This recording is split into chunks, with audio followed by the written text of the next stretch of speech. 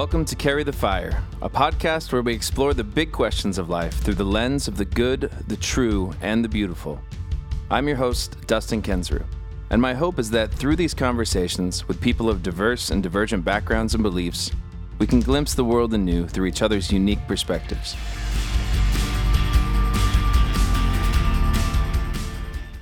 So if you're able to change a number on a spreadsheet one time and you don't see a negative fallout in your life, and in fact you're rewarded for it, you'll change more numbers on spreadsheets over time, even though that's technically cheating, and still feel like you're a good person because you give to charity and you take your kids to private school and all these kinds of things that make you feel like you're a good person. That's what's happening writ large. Like, we have to look at the incentive structures we're building in society, because those produce the behavior by what are effectively primates. Human society is just a massive study of primatology, and we do exactly what you would expect chimpanzees or apes to do given the same set of incentives. Hey everybody, today we are joined by Mike McHargue, aka Science Mike. Mike is an author, speaker, podcaster, and public educator who uses empathy and deep scientific insights to navigate the most difficult parts of the human experience. He worked for years as a founding member of The Liturgist and continues to host his own podcast called Ask Science Mike. His second book, You Are a Miracle and a Pain in the Ass, will be released April 28th. Among other things, in our conversation today, we discuss the way that truth, goodness, and beauty intersect with the way our brains have developed for survival, and Mike shares a bit about how he avoids getting overwhelmed by feeling responsible for the world, but also how he takes the steps that he can to help. Let's dive in.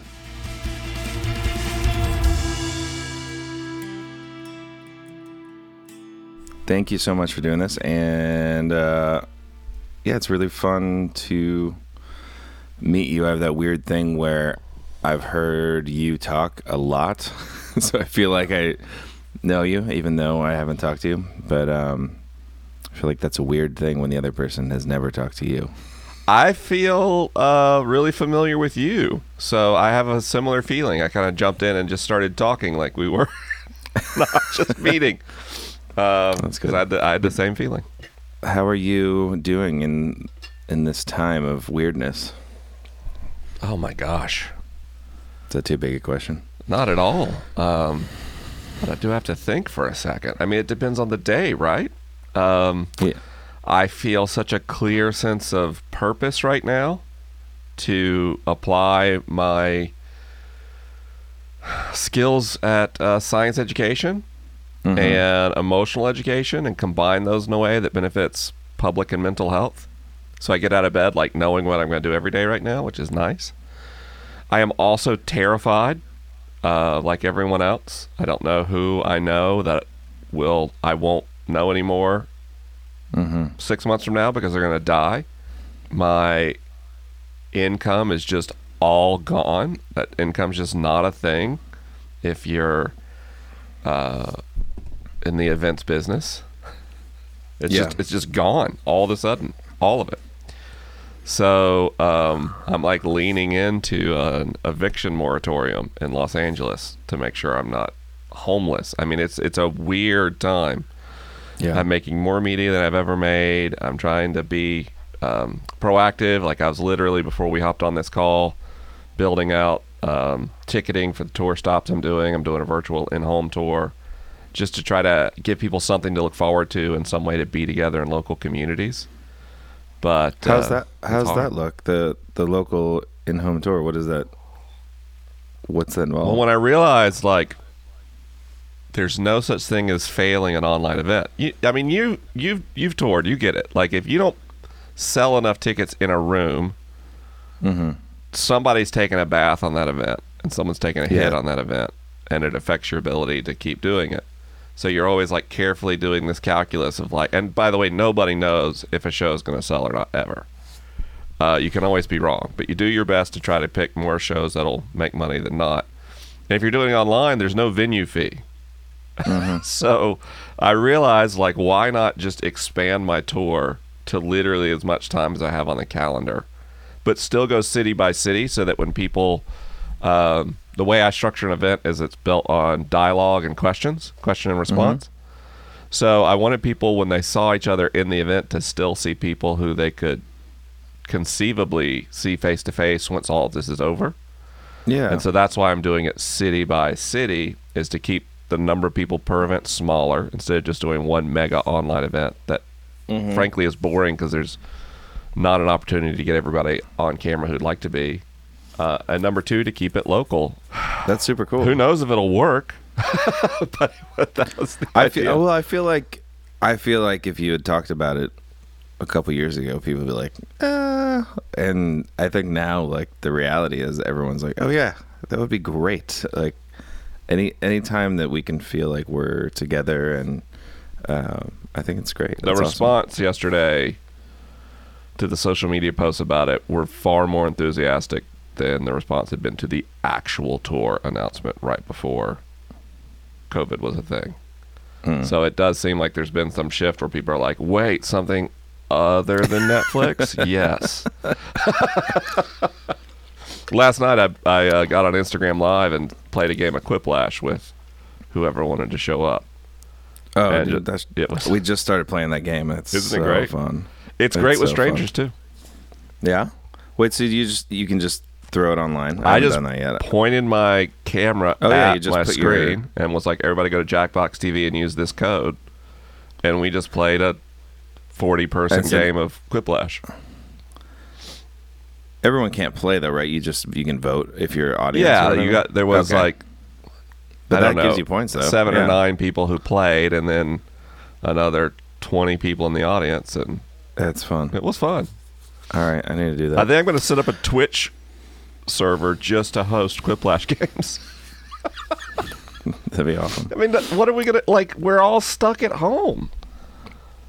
Yeah. And, like, I'm lucky enough, I'm home and I have a family, right? Like, I've got my wife and I've got my children. I have people that I can physically be around safely. But there's so many people who are just home.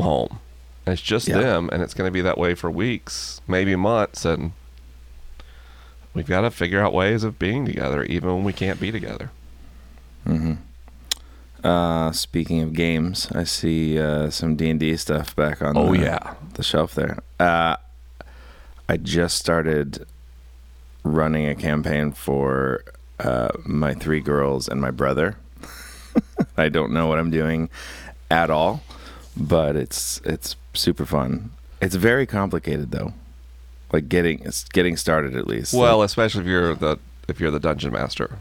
Yeah, just starting. There's a lot of complexity. It can be easier. I started as a player and played for a while, and then became a dungeon master, and that can help. I played like twice because I don't know anyone who plays really. We played on tour once, and then I did a little bit of Numenera with a couple people, but I didn't dig I didn't dig the world as much. I wanted to do this, but are you playing right now with anyone online? I host a game for my wife and my kids. Okay. And then I'm part of a game that I really haven't seen the equivalent of anywhere else. It's hosted by a bunch of people who were listeners of the Liturgist or are listeners of the Liturgist podcast. And we have a game with like 6 dungeon masters and I don't know, 35 or 40 active players, and then a couple of hundred observers. Wait, how do you have that many people? We host it online, and people can kind of go and sign up. And but how do you actually play with 35 people playing? It's very complicated. You do sessions, so people sign up for sessions, and then that's just like 5 or 7 people who do a session. And then there's a real-time text role play happening on Discord that everyone can participate in whenever they want. You just show up in character as and if start you're talking. in the pub or something. That's right. Well, in our game, it's more in the pub. There's like multiple cities and multiple pubs, and that's crazy. It's pretty wild. Cool. It's very cool. It is also like at first when people sign up, they're like, I don't understand. Like even if you played D&D, it's a lot. And if you've never played D&D, you're just like, so So I had to start basically every Saturday and every Sunday. I host what's called a session 0 to train new people to be like, here's how this game works. And it's gone pretty well. Occasionally people are like, oh my God, Science Mike is hosting my session 0. But they get over that pretty fast when they get overwhelmed with how complicated the world is. That's crazy. So anyone can sign up for it? Yeah, that's true. That's cool. All right. Open signups. Maybe I will. All right. So you just wrote your second book. Mm-hmm. It is called You Are a Miracle, parentheses, and a Pain in the Ass, right? That's the one. Did I get it right? All right. What is going on with this book? Why this book? When did you know you had to write this book? Twice. First, I knew I had to write the book because I was the co-founder and co-host of a really successful podcast. And I woke up every morning and I did work that I found deeply meaningful and that I thought was making the world a better place. I still believe that it was. And I had faced a lot of pain and trauma and things in my past and gotten into a place where I felt healthy. I had I'd lost like 100 pounds, run a marathon, and I realized like I did it. I grew and I changed and I didn't just survive. I thrived. I should tell other people how to be as happy and successful as I am. Mm-hmm. And that's really like the book I started writing. And then I realized I wasn't all put together. I started gaining weight again. I started having panic attacks. The panic attacks I was having and some other mental health challenges led me to several diagnoses. I learned that I have autism spectrum disorder. I learned that I have complex post-traumatic stress disorder, also known as CPTSD. My daughter was diagnosed with anorexia. I had a cardiac event that put me in the hospital, paying for mental health treatments for me, for my daughter, and then hospital treatments for myself. Wiped out our life savings. We got on the edge of bankruptcy, a place that frankly we have lived ever since. And I realized how quickly you can think you have everything together and realize everyone is powerless in the face of life. Doesn't matter what stage you think you're in. And around that time, my computer crashed and I lost the entire manuscript that I was working on. And I was up against a deadline. And so I sat down and I rewrote the book from memory. But now there was a little frame shift. I could no longer write a book about how to be successful like me. I had to write a book about learning to love yourself in the midst of difficulty and pain and suffering and failure. And that became the book that you have now. I think I wrote it in 9 days. Wow. That's super interesting. So all your research was done and kind of integrated, and then you had a chance to kind of go back and reframe how to put it all together. Yeah, I'm so glad my computer crashed. The book was an encyclopedia before that. I was citing as I went along, and I had so many references. It was like a book that basically was like footnotes.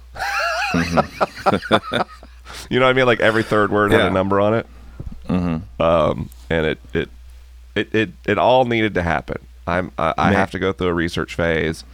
God knows I was well researched for this book, but then I figured out what like really mattered and what really had to make the cut when I'm sitting at my computer for 8 or 12 hours a day crying, writing this book. And honestly, I love the book. I really love it. I was okay with my first book, but I think this is like a great book. I think it's really helpful. I think it comes from the right place that a book should come from, which is a place of sincere curiosity and co-learning. I think books where a writer, no matter how eloquently or persuasively lectures the reader, is already a doomed enterprise. And this is a book that's like, here's some stuff that's kept me alive. Maybe it can help you too. And if it can't, maybe it can inspire you to know where to look next for what you need to survive. I'm really proud of it. I'm glad it's finished. May I ask how Science Mike, man of technology, did not have backups going on? Oh, I had on multiple that thing? backups. On the online? Uh-huh. What happened then? I had my solid state drive go wonky slowly. And the thing is the second time in my life I've been hit by a bug like this. My computer was starting to freeze a lot. And I assumed it was time to reinstall the operating system, but I was busy working on the book. What I didn't know is the disk was failing. Dang. And so it was backing up corrupt data. Oh my gosh. And so it ended up backing up and corrupting. My computer crashed and pinwheeled, and I was like in the middle of like I'd written for an hour and didn't want to lose it, so I left it running. While it was running, it wrote garbage data to my remote server, which is my Time Machine server. And I do have online backup with versioning, but to get a version that would open when I asked it to, I had to go back 4 months. So, Okay, this makes way more sense to me now. I was like, There's a very there's complex no way failure. You're gonna have backups. It means I know as much as I loved the app I used to write, which I won't name because I refuse to disparage it. It's not their fault that a disk failed. But it meant that my entire book was saved as a big monolithic document. And I now only write in Google Docs because every time I press a letter, it's saved on a very big infrastructure. Yeah. If Google loses data, it's because millions of people have died. So, Yeah. Tell me what the book is. I mean, you've kind of got it at like why you wrote it, but like what's it seems like from what I can tell, I haven't read it because it's not out yet, but it seems like a lot of it has to do with brain science and the way that affects how you live.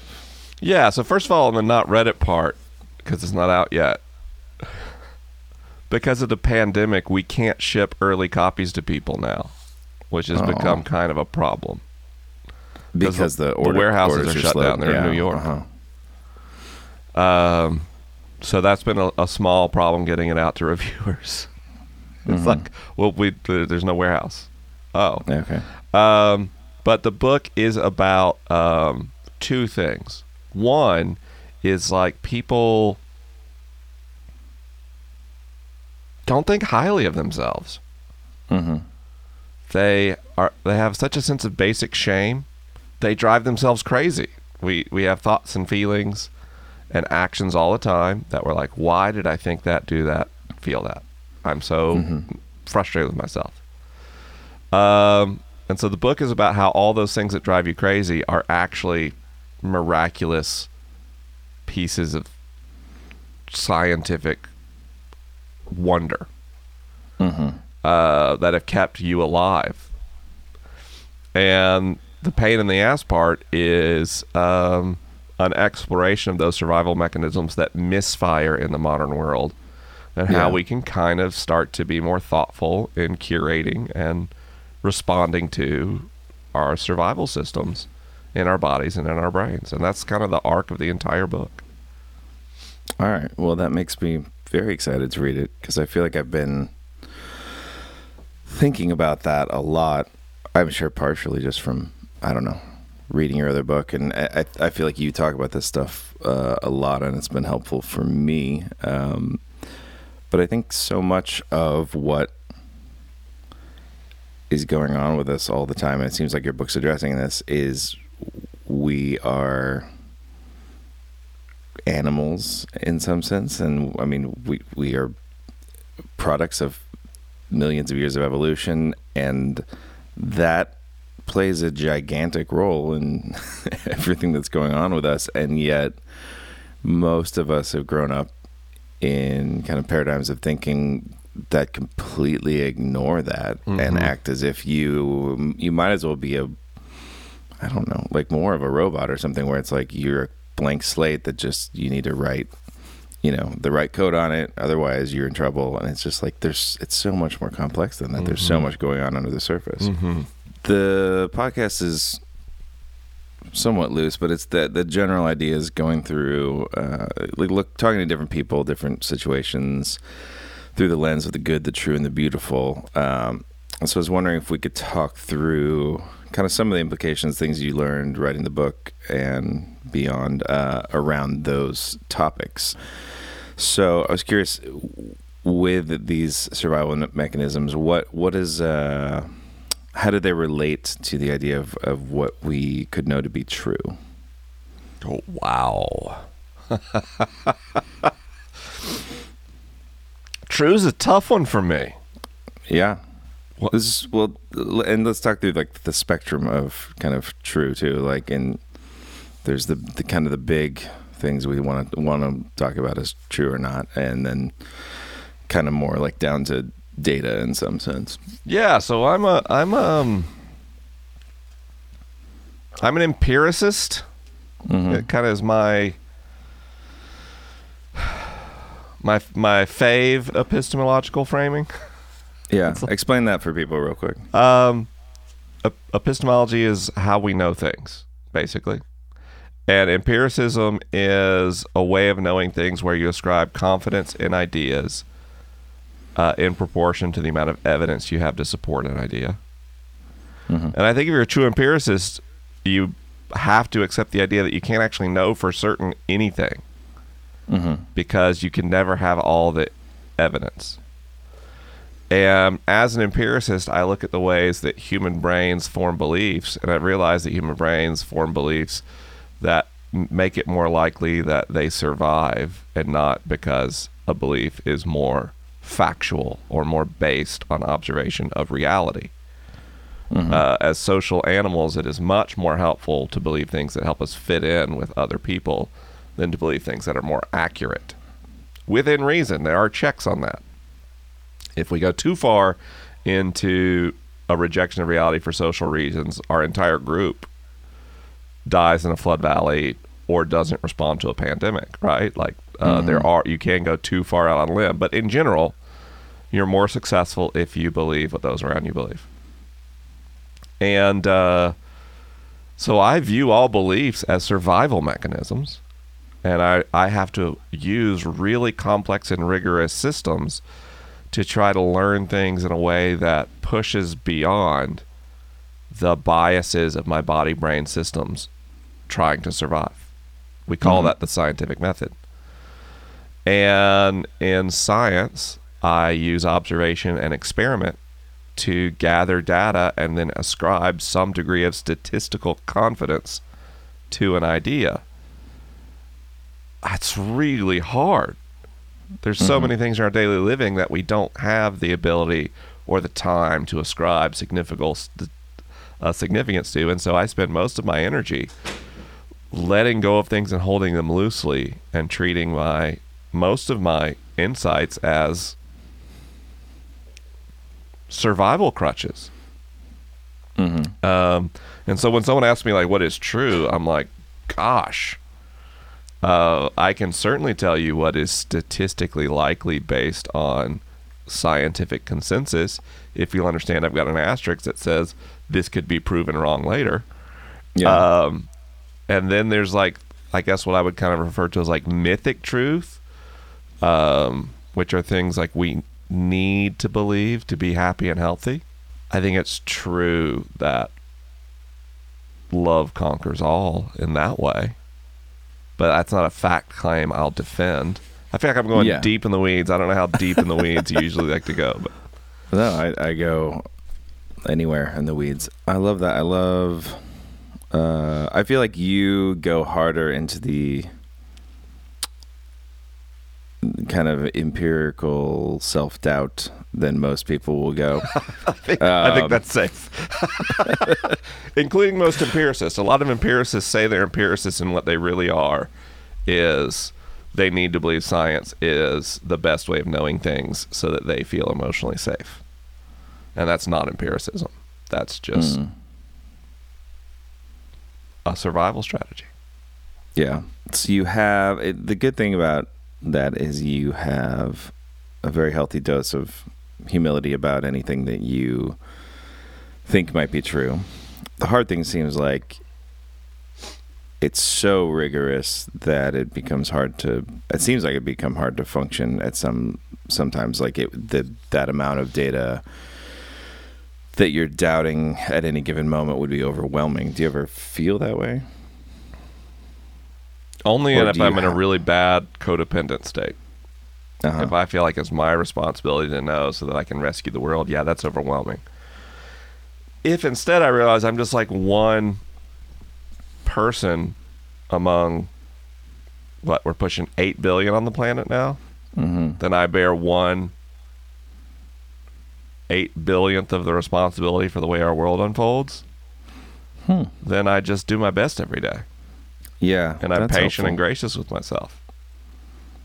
That's really helpful. I definitely get overwhelmed by thinking about all the problems, all the things that are screwed up, and then knowing that I can't barely make a dent in any of it. But that's a helpful corrective, the 1/8 billionth fraction. I mean, they were going to build more natural gas turbines in the city of Glendale, and that would have increased our carbon footprint. And I helped organize and rally a response against that, and we stopped it. That's awesome. And in that moment, I swung way past 1/8 billionth of responsibility for how the world unfolds, and I just look for those moments. We spend so much time thinking about, like, gosh, what can I do about UN level and federal level in whatever country we live in things, and there's not a lot.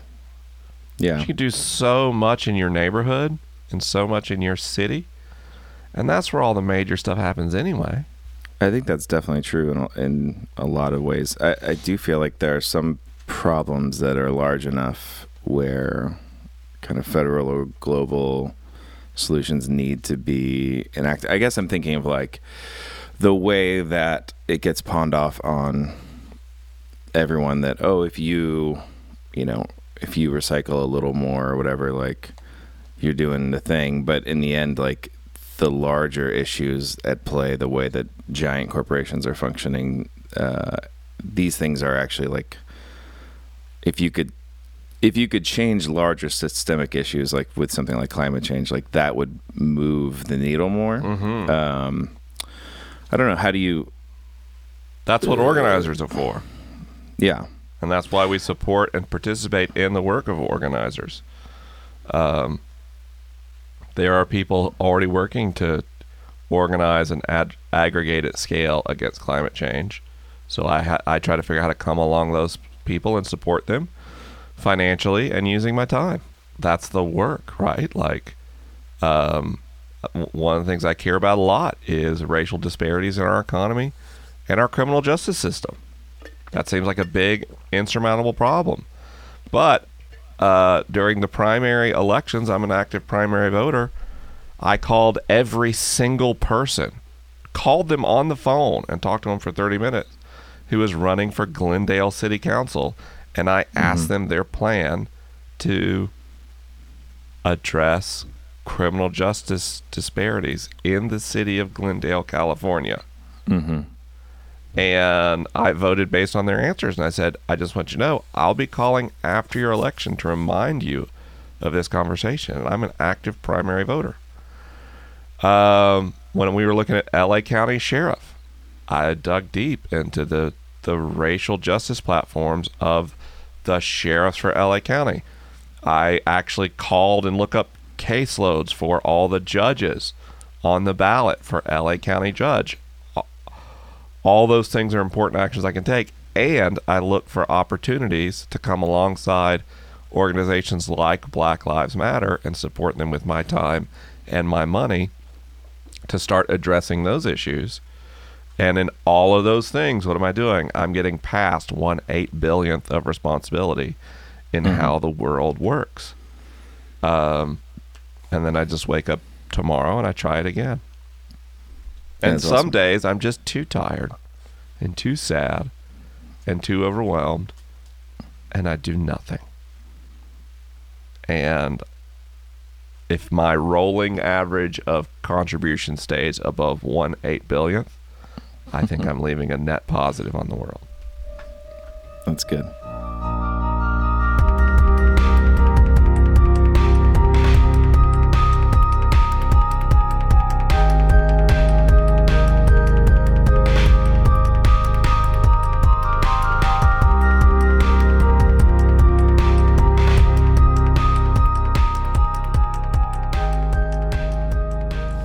All right, how about the idea of what is good?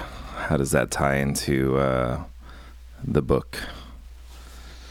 The good, definitely, the book makes moral assumptions. Mm-hmm. And it makes assumptions that it's good to live in a way that lets you, as much as possible, be at peace with others. And so that subtext is in the book. And that's the goal the book is helping one work towards. I don't think you can live at peace with others unless you love and accept yourself. So the book spends a lot of time helping people love and accept yourself. But kind of the framing, and I hate to spoil it, is I start by getting you to love and accept yourself and then showing you how to look and see those same things in other people so that you can love and accept them too.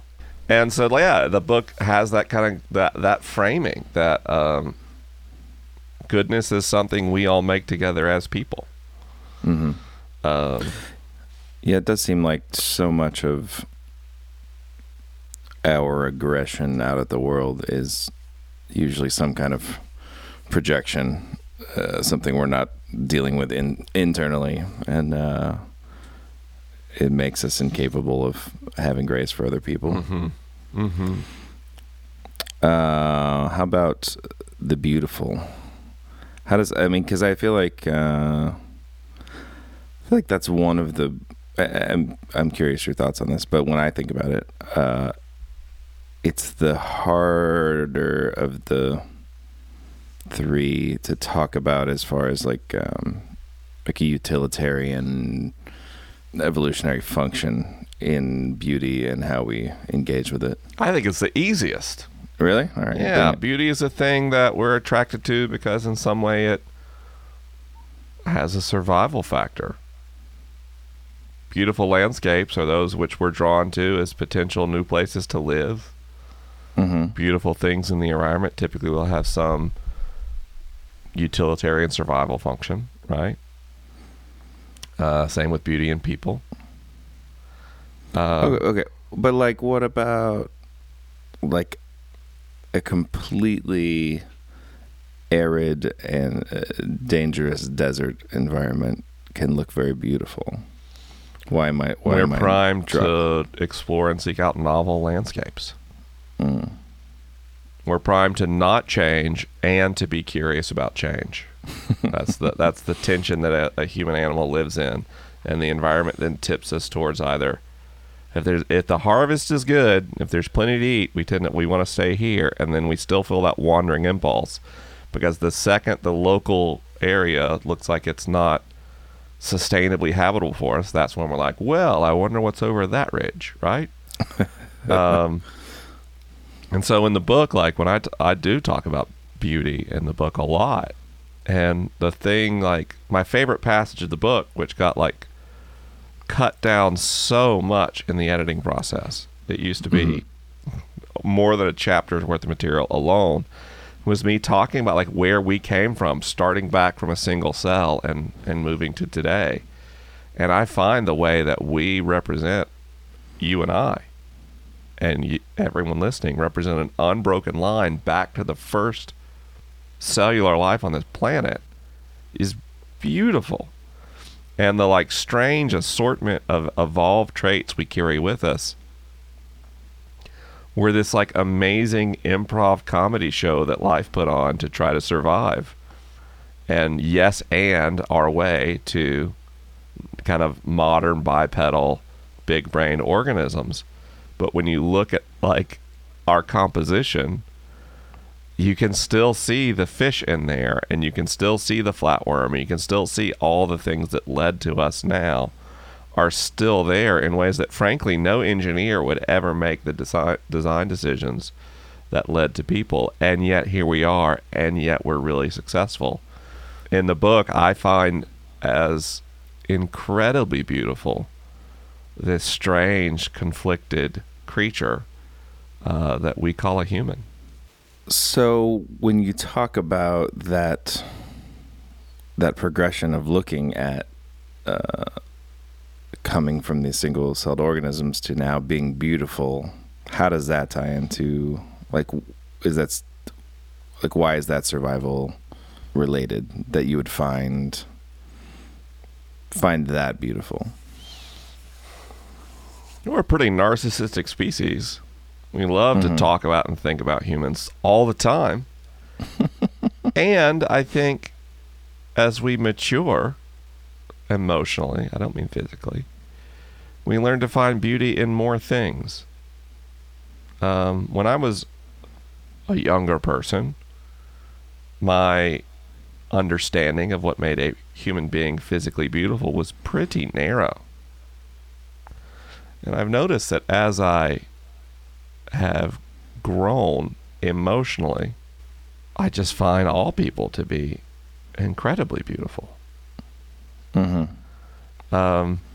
so part of the framing, I don't know, I'm super explicit about in this book, but part of the goal of the book is to help the reader find more beauty than they see today. That's a huge part of where the book is meant to take you.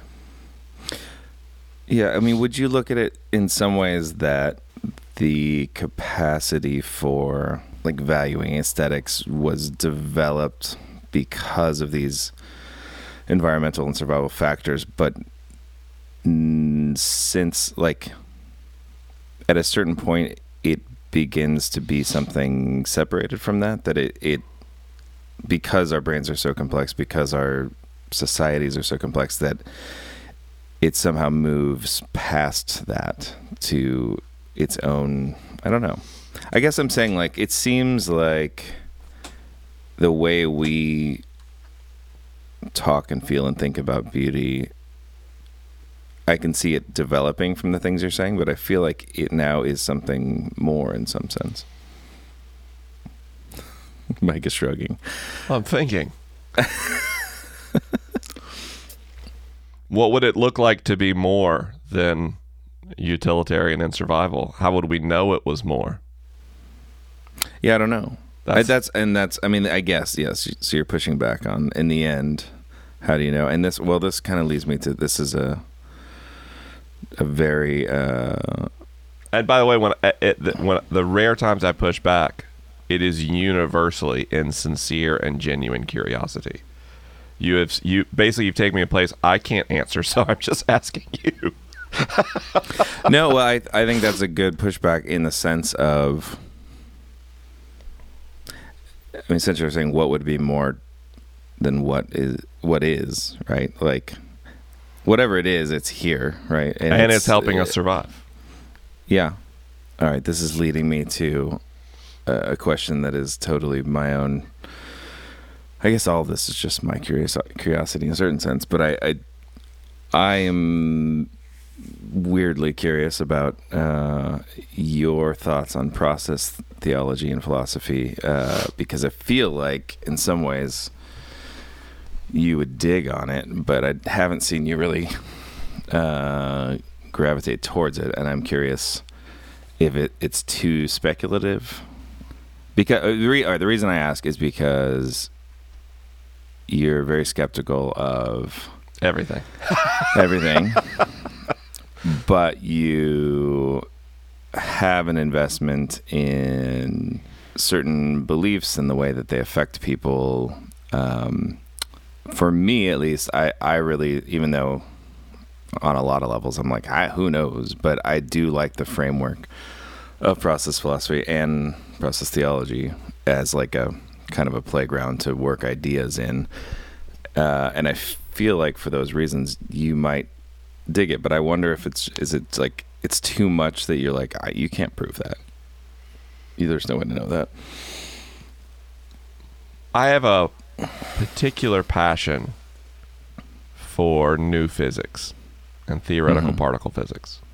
It's like one of my favorite things in the sciences. Basically, that and neurology are my two favorites of all the sciences. And all of the frameworks and models physicists use to try to reconcile the standard model of physics, which governs quantum dynamics, and Einstein's theories of relativity are speculative. None of them have so much as a shred of observational or experimental evidence to support them. Okay. They're just trying to solve a problem. And I have such joy in exploring those ideas to the point that I've like worked with major film and TV studios to apply those theoretical models to stories they're trying to tell because I'm so into it. And I stop being into it whenever a physicist begins to treat something like quantum many worlds hypothesis or M theory as something that is actual science as opposed to an intellectual exercise that could someday lead to science. It's an important distinction. I get annoyed with theology in general because they play in the hyper speculative way that theoretical physicists do without one even as much axiomatic grounding as theoretical physicists have, and two, they begin to assert their theology as some way factual, and it drives me bonkers. So privately and secretly, I love reading about theology. I do it all the time as a hobby of mine. But I admit that it is intellectual speculative play that is not well grounded to a rigorous explanation of reality. If people would say like, this is a cool idea, maybe one day we'll have some grounding to show that it's in some way reflective of reality, I talk about process theology all day. But what I found is if I weigh in on theological matters because people respect and trust me, they begin to treat these ideas as if they are, back to our earlier conversation, true. Okay. And so I'm extremely reticent. That's why I am both in my private life a mystic and in the ideas I will communicate publicly theologically a mystic. Because a mystic just admits, I don't know any of these things. And I don't know how to know any of these things about the divine. I take really seriously science literacy in our world is very low. Yeah. And the consequences of science literacy being really low is an incredible cost in human life and human suffering. And so I take very seriously my responsibility to be a good educator of science to the public. And that means not weighing in on things I have opinions on very, very, very, very often, multiple times a day, multiple times in every interview, while still trying to offer people hope and inspiration. And I lean deeper into hope and inspiration than most science educators do. I think that's part of what defines me as a person. But I try to do so in a way that's honest and doesn't undermine someone's ability to get more familiar with what they should know about science. Does that make sense? Yeah. Like I think process theology is great. It's of the theologies one of my favorites. Well, I feel like you would also appreciate that I think most process people are more into like theopoetics in a sense like that because of that very issue that you're talking about where it's like we don't know what we're saying like at a certain level. But this is a speculative poetic way of trying to make sense of all of this, which I dig. There's a thing that happens in public discourse where like the researchers, if you will, the people on the front lines of a given line of inquiry have that loose hold. And then they unintentionally develop acolytes in the public sphere who don't have that loose hold. And so I feel like there's an incredible responsibility to not just develop ideas, but to mentor other people in how to hold and communicate those ideas. Because I've experienced like what I'd call like pitch and torch fic. What kind of a word is that? I don't know. Pitch, torch, and pitchfork. Wow. Okay. Process theologians in online spaces kind of coming at me for not giving process theology its due. And any theology has people like that, and any idea in science and any any belief can become part of a social framework. And when beliefs become social frameworks, people get really, really attached to them. Yeah, that is very true. As like, this is the nerdiest interview I've done in so long. I'm so sorry. I'm just listening. I'm like, wow, this is riveting. Oh, it's not your fault. You're doing a great job. I'm like, I keep saying really boring things in response to your good questions. I'm asking you very nerdy things, so I don't find them boring. Okay, good. I get self-conscious. I feel a tremendous responsibility that I should not to do a good job on your show. Does that make sense? Yeah, don't feel that. You don't need to feel that. Hold on, are you breaking up? I'm losing you. Yeah, I saw the weird. It's doing the movie thing where it's like really slow, then really fast, then really slow. Yes. Which is a really funny way of dealing with a glitch. I don't know if you guys out there have not done Zoom, which you probably have at this point now, but the point where it'll skip someone talking because it's had a problem, and then it will just show all of you the last 10 seconds in 1 second, and it's great. Okay, so philosophically, like, you're talking about epistemology, but like, would you say that you're a materialist? Because that's what I like about, like, theology aside, I like the idea of process philosophy in terms of talking about the world as in motion, in relation, as becoming rather than being. It takes very seriously the natural world. I just feel like it doesn't box it in the way that a lot of, I think, materialists would talk about things. It leaves more room for stuff like quantum things that we don't understand. I don't know. I think all philosophies are survival mechanisms. Okay. So that's the trouble with asking me like what my philosophy or epistemology are. They're hats I wear to get through a moment, and I will just as happily switch hats when it is convenient and suits me. So most of the time I'm a materialist. That's probably my most dominant epistemological philosophical orientation. But I'm not always a materialist. I don't think anyone's always a materialist. That's not how brains work. But aren't our brains searching for that theory of everything, the like thing that will let us feel like we're living like some brains are looking for a theory of everything. Okay. But a search for a theory of everything is just your orbitofrontal cortex trying to get more certain about the model it creates of reality and your ability to survive in it. We like to feel certain. We have a neurological bias towards certainty over fidelity, by the way. Yeah. So yeah, brains are always searching for that. Some people more formally have a kind of intellectual, cerebral, cognitive search for a theory of everything, but everybody's orbitofrontal cortex is trying to do a good job predicting the future. Yeah. And what's funny, I guess I'm a materialist to the degree that it allows me to have a brain-centered philosophy. I don't think you can, if you dismiss the mechanisms of the brain in every action or belief, and even when I say brain, I mean brain-body system. Yeah.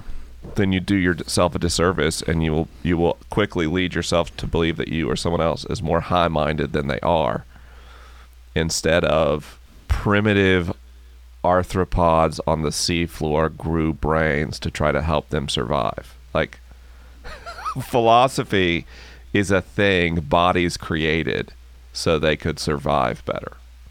Mm-hmm. And that's my primary orientation.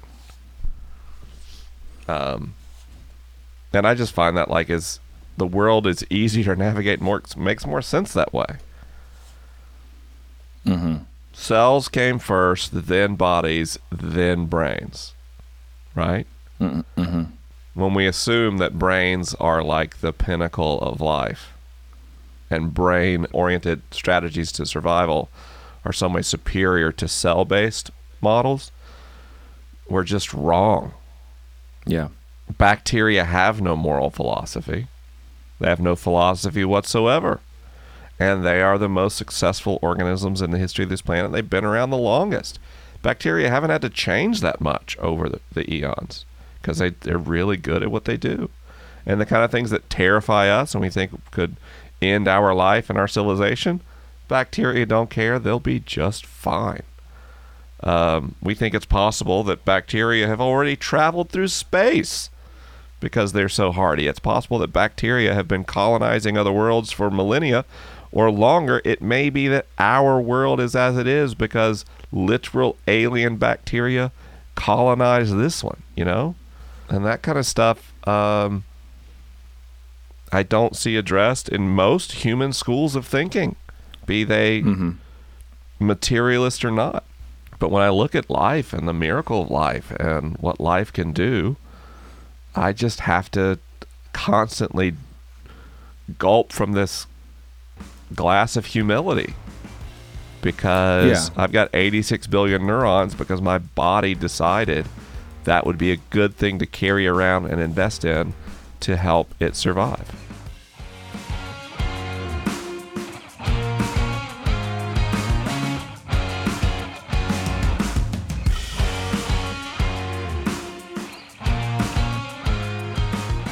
Hey everyone, if you're already supporting the show through Patreon, thank you so very much.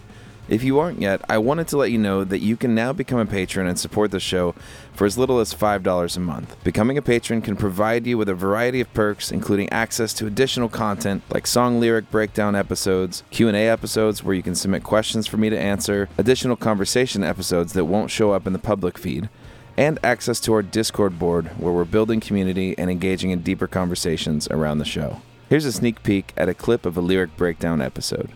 It says, it seems the price is much too high, but I'm holding out for something real, and that's like trying to get it. What is the price? So well, the price there is that sedation, like the whatever. Oh, like, you're just. It just feels fake, the whole thing. Like there's an element that feels fakey to imagine to me, even now. Like even though I'm much more sympathetic to it, it doesn't. I don't think it's a fantastically written song for what it's trying to do. I think it's part of its strength. It's its melody, its style. I mean, it is a beautiful song. Yeah. So sometimes I wonder how much songs really make it as songs because of a couple words or the it's just so good musically that you could be talking about anything. Well, that's like the whole like Swedish camp, like those producers, like what? Like there's a couple guys who've produced probably at least 50% of like the top pop songs in the last 20 years or something. Don't quote me on that, but it's a lot. I know what you're talking about. And through multiple eras of pop. And so their whole theory is not even like accidental. They're like, it doesn't matter what you say. It only matters if it sounds good.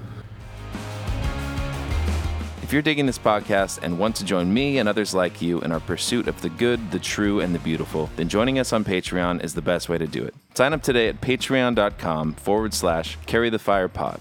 All right, let's get back to the show.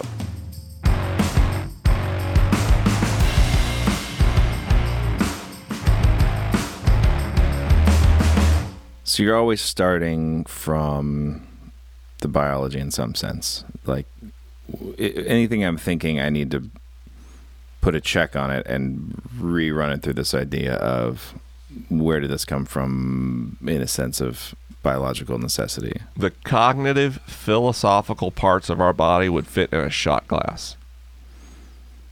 And so I'll give it about a shot glass's worth of attention. That's just a tiny part of our brain-body system that does those things. Mm-hmm. What annoys me is when any sector of the academy pretends that there isn't actually a deeper social and emotional motivation behind what they're doing in the academy. Yeah, do you think that's due to kind of how specialized everything is at this point? How specialized and how patriarchal. Explain that a the little academy more. is very white and very male. Yeah. Very, very institutionally structured that way. And as it becomes more inclusive, those hypercerebral cognitive assumptions are questioned and minimized. And it's not that is not to say that like women and women of color and other intersections of identity are less cerebral focused. That is not true. They tend to be more holistically oriented, so they can cognate as they emote. And those are skills that patriarchal structures have denied men for hundreds of years now, maybe pushing 1,000 or more. That started when we agriculture really kicked off that whole process. And so what I've been trying to learn to do is to grow in wisdom and knowledge, is to start listening to those people who were excluded from the patriarchy because they have, in many cases, a more fundamentally complete means of which understanding the world and understanding societies and approaching even specialized fields of knowledge. Mm-hmm. And I don't even think you have to say that they necessarily have a more holistic way of looking at it, but you can say that altogether, if we share multiple viewpoints and backgrounds and knowledge, like we will all have a more holistic. Yes, I would say we'll all have more holistic with more inclusion. And right now, in aggregate, women have a more holistic view of the world than men. Mm-hmm. And that's not like men are less intelligent or men are bad. Men have been conditioned by society to have a less holistic view.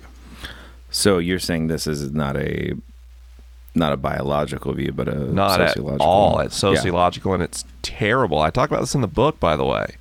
The man box, these research-based conclusions about the ways in which patriarchal societal structures are really bad for men.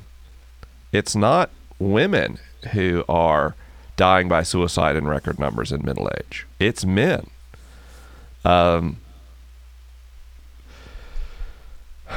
We teach men to dominate, to win, whether that's physically or intellectually or both.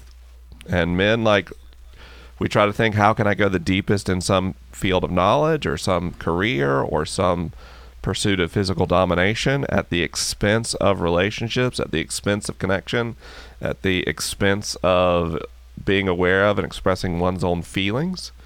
And that leads to, over time, men feeling really, really, really lonely, even when they've achieved everything they wanted to achieve. Yeah. Literally by the data, these things aren't happening to women. Now, women are suffering from the patriarchy. They absolutely are, more than men. But because they aren't conditioned, because they are less conditioned to be at odds with their own feelings and emotions, they're more able to experience social connection and social grounding. And because we're social species, they're therefore more able to survive. And in some way, women of color end up, because of the way things are structured, being the ultimate in a socially oriented Homo sapien. They've had to act as the glue of a marginalized community. They've had to hold marginalized communities together. And they've had to learn to be interdependent and to trust and rely on each other and to accept the value of their own intuition and yet not rely on their intuition alone. So when I say inclusivity is important, it's important always, but it's especially important in a society that's fundamentally white supremacist, is fundamentally patriarchal, because we have conditioned, in many cases, the most marginalized people to have we have forced them to have the healthiest relationship to themselves in order to survive the system that oppresses them. And I think patriarchy and white supremacy and all the other shitty systems that kind of make society bad are designed to make people unaware of or at odds with their own feelings on purpose, because if we're in touch with our feelings, we can't tolerate the world the way that it is. And if we can't tolerate the world the way that it is, then like very wealthy and powerful people might not be as wealthy and powerful.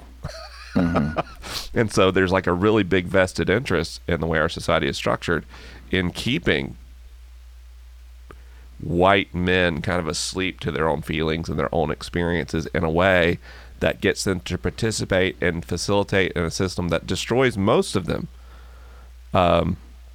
and creates like a tiny number of hyper wealthy, hyper powerful people that everyone's trying to climb the ladder to become. Yeah.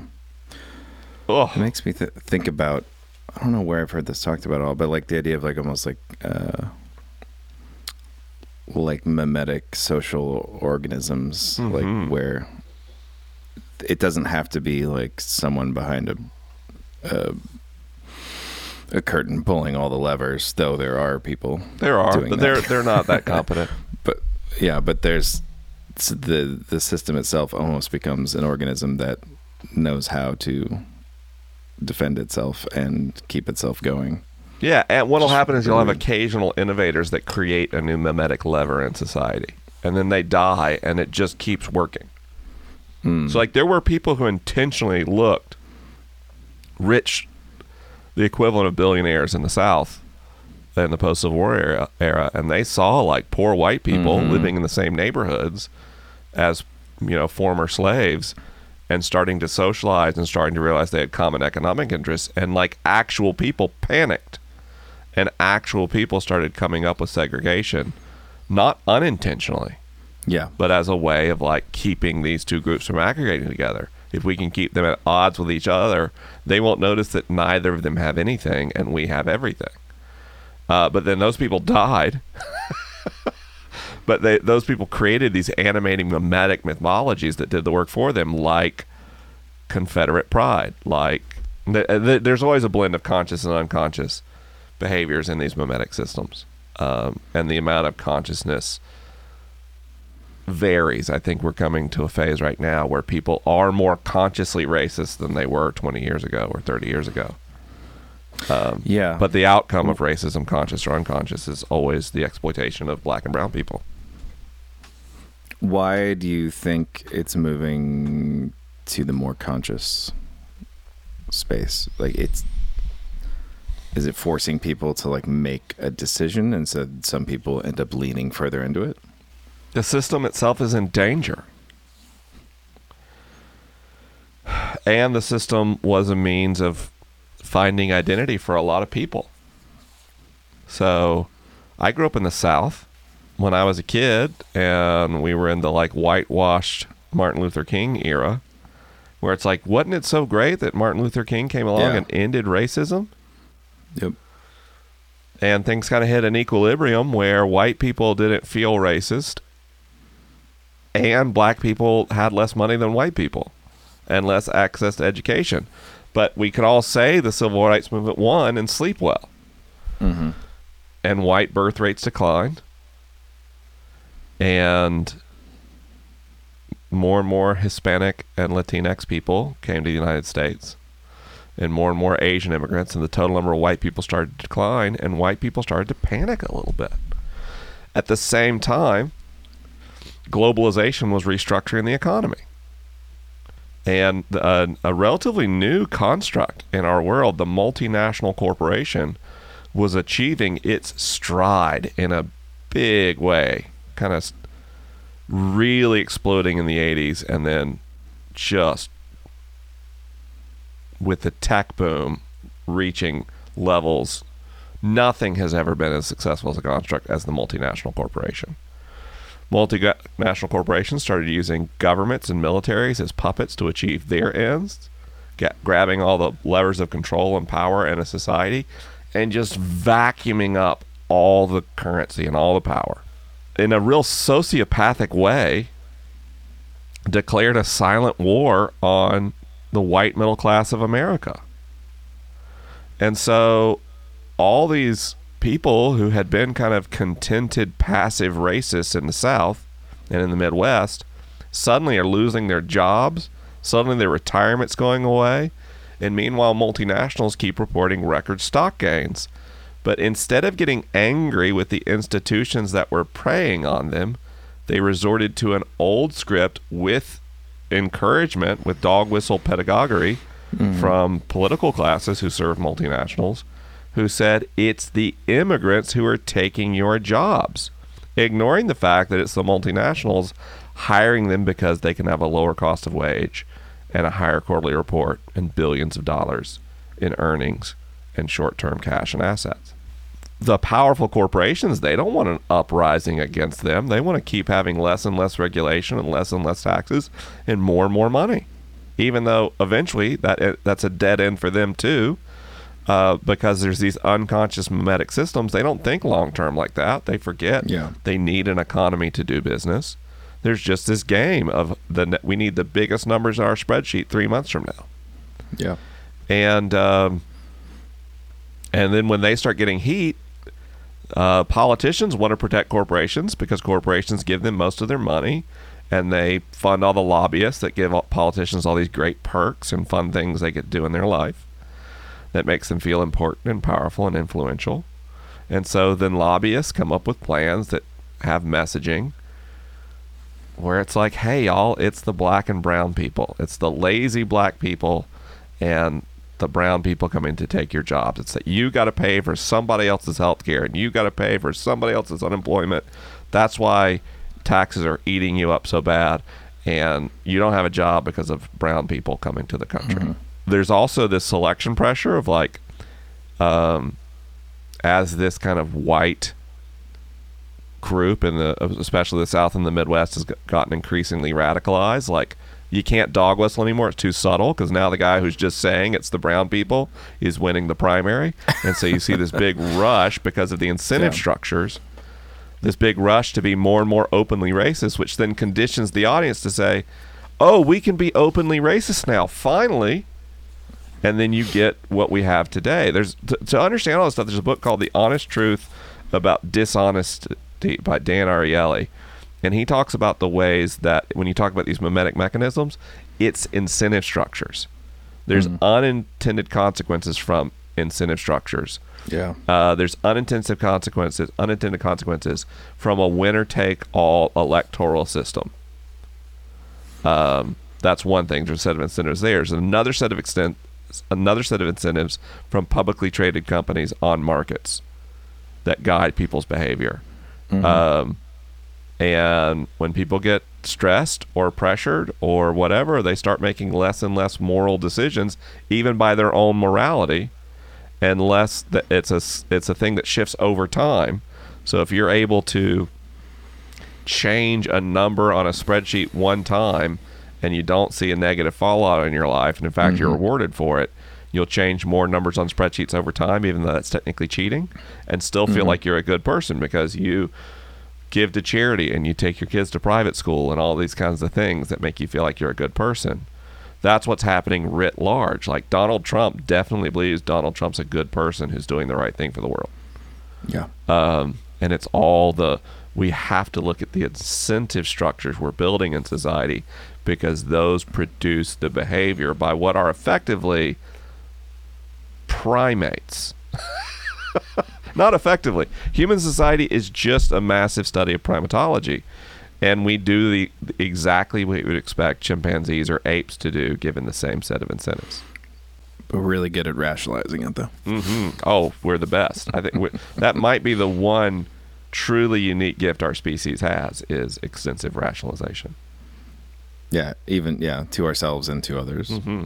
All right, we got to wrap it up in a minute. I didn't start by asking my normal question because we were talking about headphones and stuff, but I would love to know, when you were growing up, what would give you the greatest sense of wonder about the world? Wow. I know when you found computers, that was huge, but I don't know if there's something before that. So many things.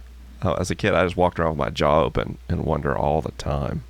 Wild things, natural spaces, plants, animals.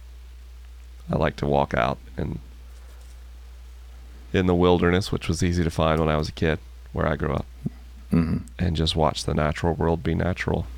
And is that still what gives you the biggest sense of wonder, or what do you find?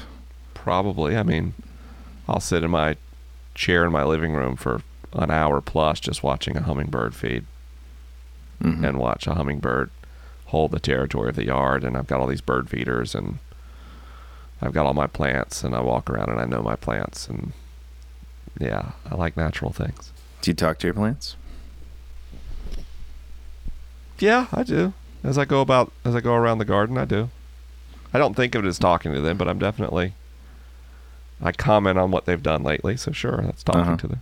I haven't looked deeply into this, but I know there's the studies about plants responding to human either intention or praise. Have you I've looked seen into some of any those that much? studies. They often have methodological flaws. I would imagine, Yeah. but Plants are very aware of the world around them.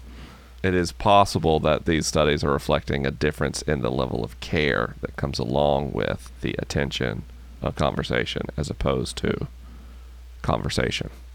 all right. Well,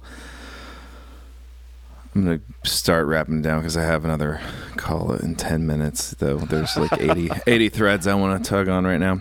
I did want to say, I was going to talk about this a little more, but I want to say thank you for sharing your discovery and journey of your learning about being on the autism spectrum. When I heard your Ask Science Mike episode on it, that was the first time that a bunch of things started clicking in place for me. And my wife had been kind of half seriously for like a while being like, I think you might be on the spectrum. And I, not in like a way of being like embarrassed about it, but I think my view of it just didn't fit.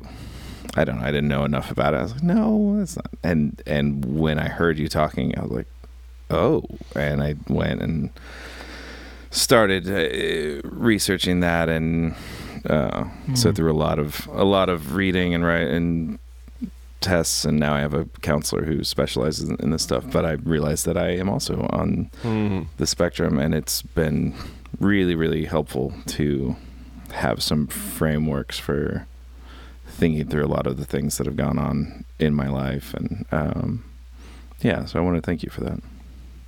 Yeah, that's why I did it. So thank you. Yeah, I haven't talked about it publicly before because I haven't known. How careful you were with it was definitely gave me pause to not sharing right away what I was trying to, go through or whatever. And I haven't done the whole super official process, but I feel like I'm at the point where I feel very sure and have enough evidence to talk about it publicly. But yeah, good for you. Yeah, I didn't want to. You definitely gave me pause of like, I don't want to preemptively try to dive into something or claim something that a lot of people have spent their whole life trying to work through and think through. So, and it was really, you don't want to be flippant at first, but yes. Also not few people as adults need to go through the entire evaluation process. Number one, it's really expensive. Number two, it might not even be available where you are, right? So yeah, there's a middle road of being careful and intentional about using all the resources you have for screening, and then having a conversation with a counselor who has some expertise. But then self-diagnosis is accepted in the autism community for a reason. Yeah. Anyway, yeah, so I want to say thanks, and thank you so much for taking the time. I'm really excited about the book. Is there an audio version coming out with... There is, and I've recorded it. You read it? Okay. Yeah, I really enjoyed you reading the first one, and I'm glad you're reading it. I really don't understand when they don't let authors read their own books. A lot of authors won't read their own books. I had a buddy, I don't know if you met Chris Hewerts. Yeah, of course. They wouldn't let him read it. Really? The Sacred Enneagram, yeah. Oh, that's weird. And I think they're going to let him read. He has a new one coming out soon. But yeah, it just drives me crazy. That's also, like, I heard that, I probably talked about this on the show before, but I also trying to write a kid's book at some point, and I was talking to someone who is in that field, and they're like, oh yeah, you don't get to pick your illustrator. And I was like, what? It's so weird. It's publishing. It's weird, yeah. Technically, I don't even get to pick the title of my book. I can give them a title to consider, but that's so weird. The outside of the book is totally up to the publisher. The inside of the book is up to me. It's weird though, because I don't know why the music industry is different in that sense. Like, you get to make the title of your album, you get to decide the People artwork. made up different rules. Yeah, totally. You don't want to have to come up with a fresh way of doing a book every time you do a book. So you're like, here's the contract. That's the contract we had the last person sign. Only we changed the names on this one. I mean, it's just people being people. Yeah. All right. Last question. Do you have any consistent practices or habits that are helpful for you? I call that my life. Oh my gosh. I guess habits is in the title of your new book. Yeah, I mean, that's just my entire life is a curated habit that allows me to flourish. And I have to pay attention to when that scaffold becomes a prison instead of something that supports me, which can happen easily. But from the moment I get up, I know what comes next, because my life is a system of habits and routines. That's almost an unanswerable question. It's like, how deep do you want to go? Yeah. Do you feel like, I guess it'd be hard to say though, how much of your kind of habit system do you feel like is related to the Spectrum stuff? A lot. Mm-hmm. I've noticed for me, I don't have, and I don't know if it's just having to adapt to family life or whatever, but I don't have order of things or like that, but I one of the main things I really noticed as I was researching some of this stuff and thinking about my own life was certain places to sit or be this is my spot. Mm-hmm. And I get really worried about not having my spot or my bunk in the bus. If I think about not getting that spot in the bus, it's really concerning to me. And I started realizing most people don't, they're not thinking that hard about where they sit in the restaurant or whatever. Yeah, it's so I don't know, stuff like that. It's been really helpful. Spectrum life, it's different. Yeah. Anyway, thanks for helping give me language to that. Thank you for taking the time to talk. Yeah, I've been looking forward to shooting the shit with you for a while. Me too. I got so excited when I saw this was on the calendar. Cool, man. I was like, finally. Let's talk again sometime, and yeah, have a good one. Stay safe. Yeah, you too. Thank you.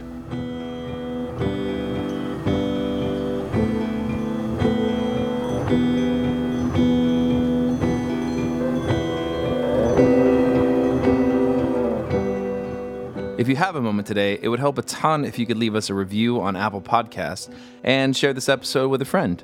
Be sure to follow the podcast on Twitter and Instagram at Carry the Fire Pod. I want to thank my producer, Andy Lara, and all of our executive producers, Adam Collins, Amy Armstrong, Andrew Diaz, Brianna Webb, Brian Weisbecker, Cameron Lane, Colin Hawthorne, Denise Sugita, David Cobb, Drew Pera, Eric Gonzalez, Gabe Muniz, Gary Julke, Hamza Babhani, Jeremy Robinson, Jess Card, John Buchan, John Diego, John Engel, Jonathan Clark, Jordan Goodman, Jordan Everly, Joshua Malara, Kyle Starr, Luca Leva, Luis Rivera, Luz Enriquez, Marco Padilla, Mark Francis, Mark Weiss, Matt Fuchs, Matthew Alcon, Michael Maitland, Miguel Pinabroa, Nathaniel Bailey, Ron Alberca, Ryan Cornelius, Samantha Simmons, Sheldon Weidmeyer, Stephen Saucier, Susanna Coleman, Ted Reiser, Tiffany Payne, Timothy Deween, and William Galdamez. Thank you all so much for carrying the fire with me, and I'll see you next time.